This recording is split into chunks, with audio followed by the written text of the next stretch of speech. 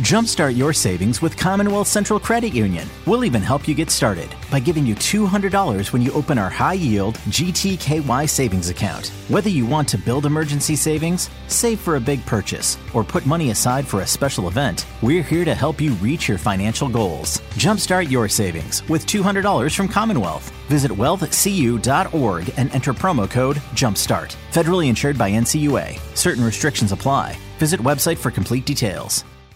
Real life is not a game. If you get behind the wheel intoxicated, you're gambling with your life and the lives of others. Play it safe and designate a sober driver. Learn more at chpddp.com. This message is brought to you by the California Highway Patrol. This is Reception Perception, the show. Now, James Koh and Matt Harmon. All right, man, let's talk about another wide receiver here in Deebo Samuel. Oh, my gosh. I mean, everyone thought the worst. And really, it's 2 weeks in a row now. Everyone thought the worst for Trevor Lawrence, and the dude just went out there and absolutely crushed it, balled out of his mind. We thought he had a bad wheel, but no, he looked totally good to go. Deebo, same thing. When he got rolled up, man, I mean, just about damn near everybody thought he tore an ACL or something real, at the very least, a really bad high ankle sprain. It comes back an MCL injury in a regular ankle sprain, a low ankle sprain. No ACL damage, no high ankle. He's expected back this season. Although I think it is a fair question to ask, Matt, what do we kind of expect with Deebo Samuel, not just for this year, but I mean, even moving forward into 2022 and beyond? It's a good question. And just on like the idea that he could be back this season, I think there's certainly a chance he could play again in the regular season, but part of me is almost like, do you really want to risk it? No. Do you want to bring him back early? Because the 49ers right now, according to 538, have a 98% chance to make the playoffs. They have a 92% chance to win the division. They do play Seattle on Thursday night.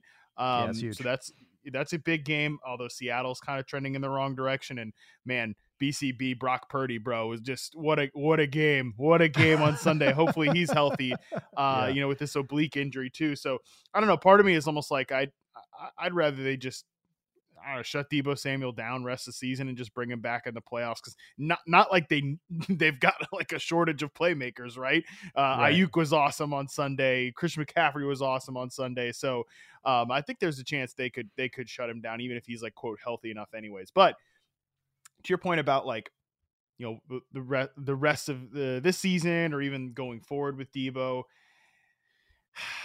man, yeah, and I guess got an alert right now that like Deebo could return as soon as week 17. I just don't even, again, I don't see the point of like bringing him back in week 17, because I think you'll have your stuff all wrapped up by then, but whatever, we'll see.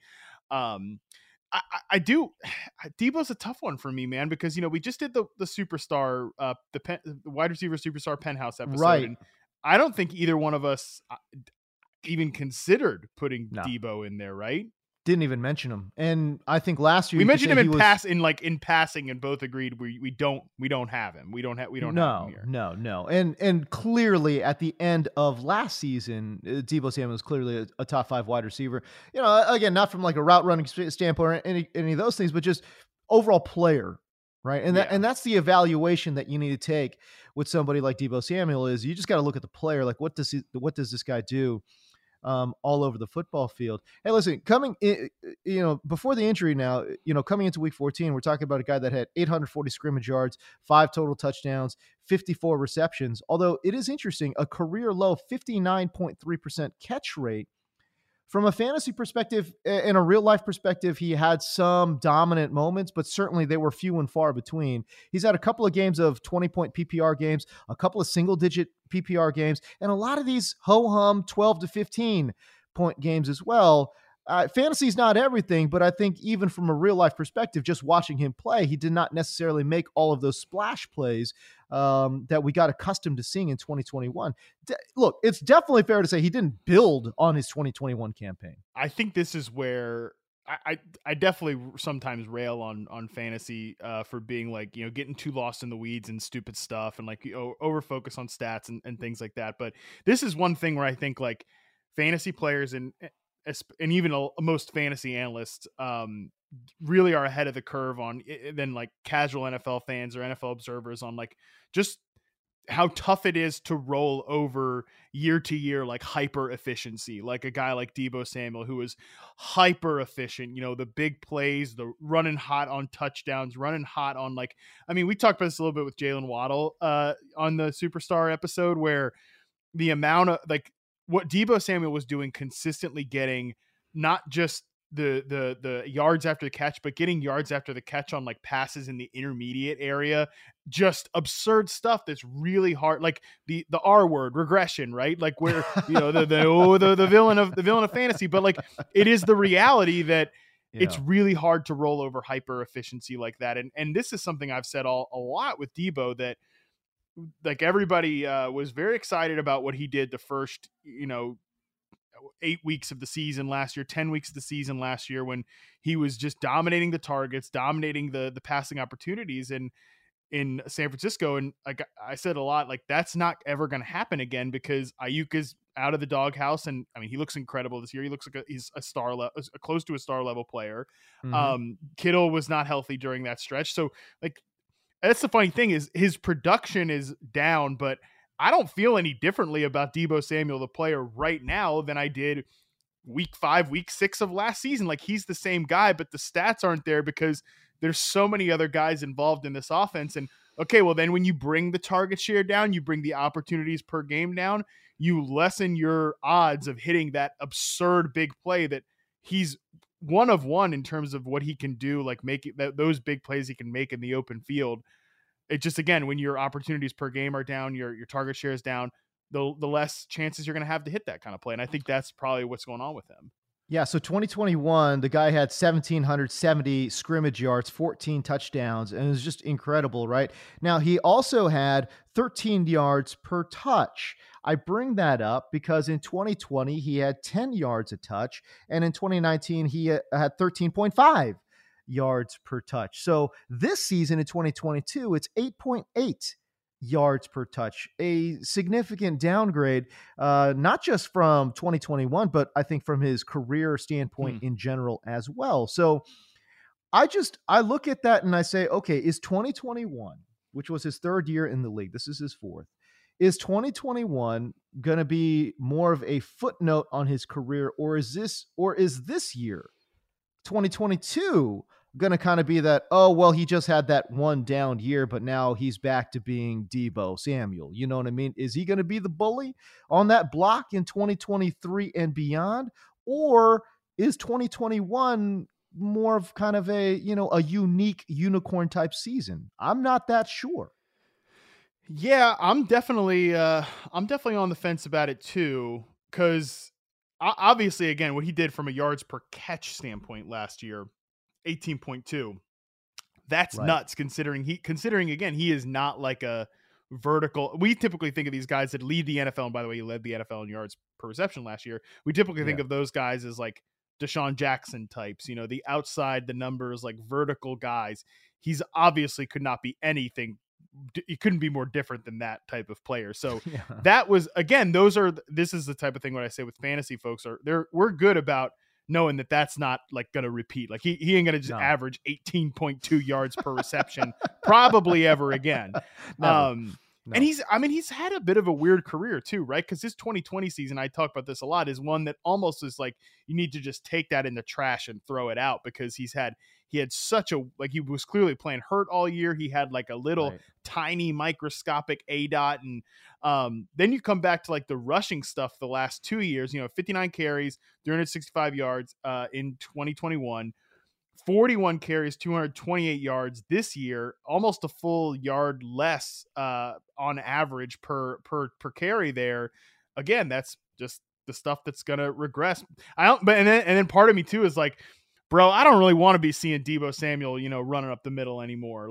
That's how he got hurt in this game, right? But then at the other side, that's what Jerry Rice, the legend, Jerry Rice tweeted that out. Stop sending these guys up the middle, and I couldn't agree more. I know. So, but at the same time, what Deebo does as a runner is so special, right? The first touchdown in this game was a crazy play down the sideline. It was a bit, again, a more outside breaking towards the sideline type of run. And I think you could still get him doing it that way. But Debo up the gut runs, like enough already with that. So according to your reception perception data here, success rate versus man, he's always been kind of meh about that, even below average. Certainly, right in 2019, you had him down at 66.9% success rate versus man, and last year in 2021, 64.3%. Has always been great against zone. Always, I mean, elite against zone, north of 85%, both in 2019 and 2021. Again, we'll just kind of sort of toss out 2020, which is fine. But again, that's kind of sort of the player that he is. Although, Matt, I'll ask you this.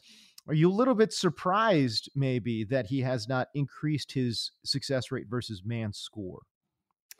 Not really, because I think he's a little bit of a limited player, just like he's just never been that great of a technician when it comes to his ability to win against like tight physical coverage. He's certainly like I think he's a good contested catch receiver, right? Like I don't think it's a lack of like physicality, stuff like that. I just think like in terms of getting off the line of scrimmage, in terms of like breaking on your routes against man coverage, I don't think he's ever been great about that. I do think he's a really smart player. I think the route combinations in San Francisco are great, which is why he's been a good zone coverage beater. And shoot, I mean, most of the NFL run zone coverage. It's really important to, like, the fact that he's an elite player against zone coverage, it just makes a lot of sense. But, he's never been a guy that I think even his biggest supporters, or like, even the 49ers who clearly love the guy, would ever think like, yeah, we don't take Deebo Samuel and line him up at X receiver and like, we move him pre-snap at flanker. We get him in motion prior to the snap, stuff like that. So that's why he's been a great zone coverage beater, because he's able to get into those spots. But yeah, I'm not too surprised. I think it's just kind of the player that he is. Two random notes that I just wanted to kind of get out there too is I know Shanahan has his detractors, but I think one of the things that I've definitely appreciated about Kyle Shanahan is that he's able to kind of look at what guys are able to do well. And he puts these guys in positions to succeed. Deebo Samuel, I think, is certainly a guy that he's helped do that with.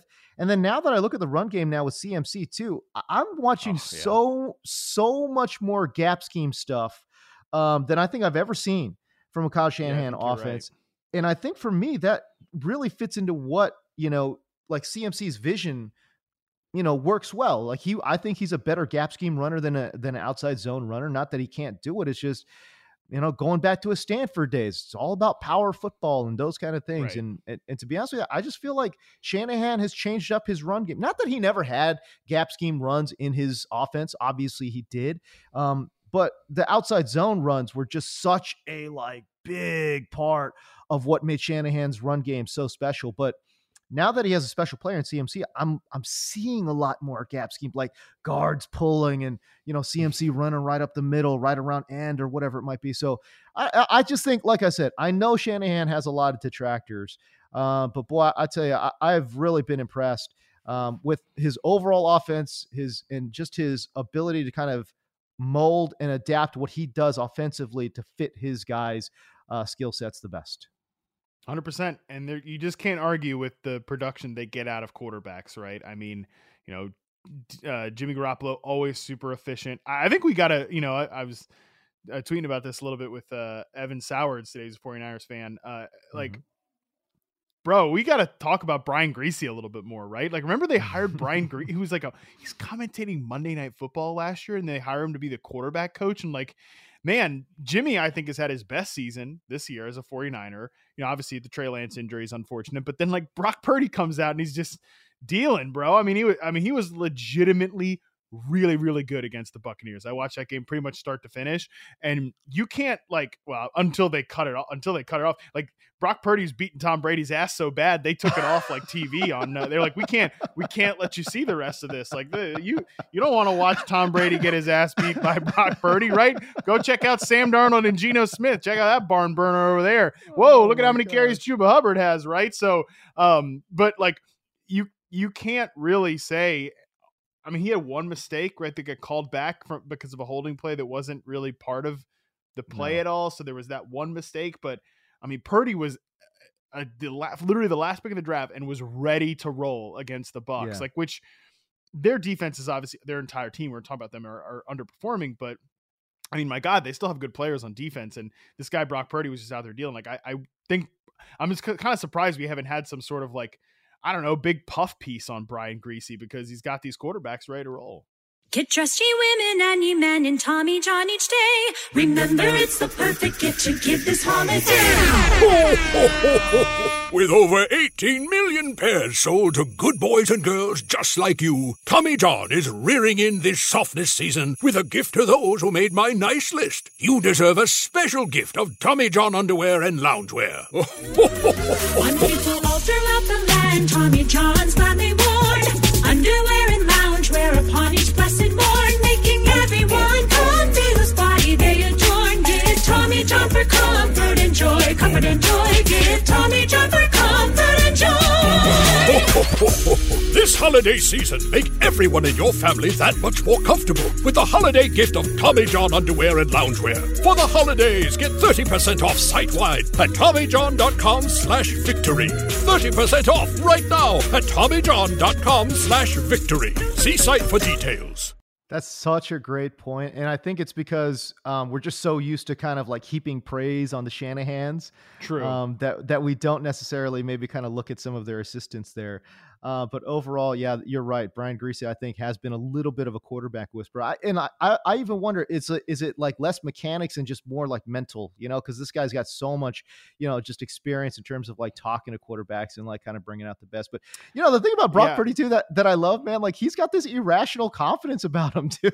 like, bro, you're Mr. Irrelevant, but he plays like he's got like that moxie, which I love, Yeah, I kind of forgotten about Brian Griese at all. Again, because really, I feel like nobody's talking about Brian Griese. No one is talking about him. Greg Olsen brought him up during the broadcast against the Bucs on Sunday because they used to play together in Chicago. Like, that's right. He was like, oh yeah, he was around when the other guy who's the other guy? Is it Burkhardt who does the games with Kevin with Burkhardt? Greg Olsen? Yeah, Burkhardt brought it up. Like, you were teammates with him when you were in Chicago, and they went on a big thing about Griese after that. So.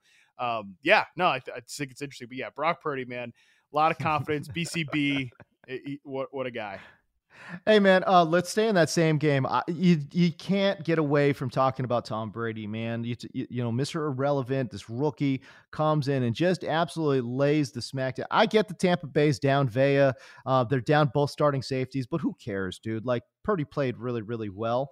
And I know Tom Brady's going up against, again, arguably the best defense in the NFL in San Francisco. But, bro, oh my God, Tom Brady looked absolutely horrific, man. Like, what is going on?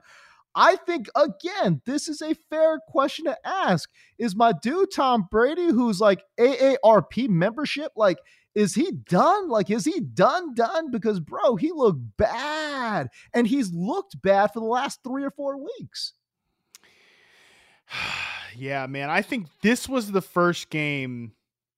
I'll say this was the first game where I was like, ooh, with Brady, man. And, he's 21st on the season in EPA per dropback. He's below like Marcus Mariota. Okay. Like, not great. Adjusted yards per attempt, another quarterback metric. I really, and of course with all these things, like it doesn't completely isolate the quarterback, right? We know that, but like, adjusted yards per attempt, Brady's certainly not where you expect him at all. He's 25th, right? He's below Taylor Heineke and Mac Jones in that metric on the season. So, I think there's a lot of factors at play with the Bucs and why they're disappointing this year.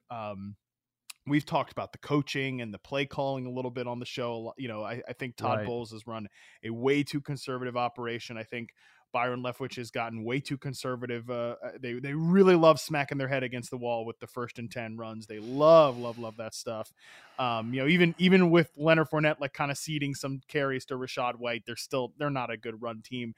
But man, I mean, Brady, like this was the first game where I was like, he's missing stuff and missing by a lot, like looking by a lot. Yeah. Like, this was the first game where I got 2015 Peyton Manning vibes, because I don't think I've gotten 2015 Peyton Manning vibes from Brady very often this year.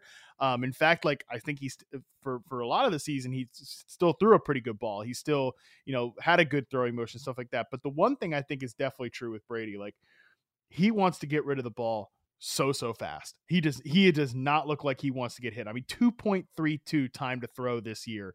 That is nuts. Like Tua gets the ball out really fast at 2.4 seconds. Brady, at 2.3.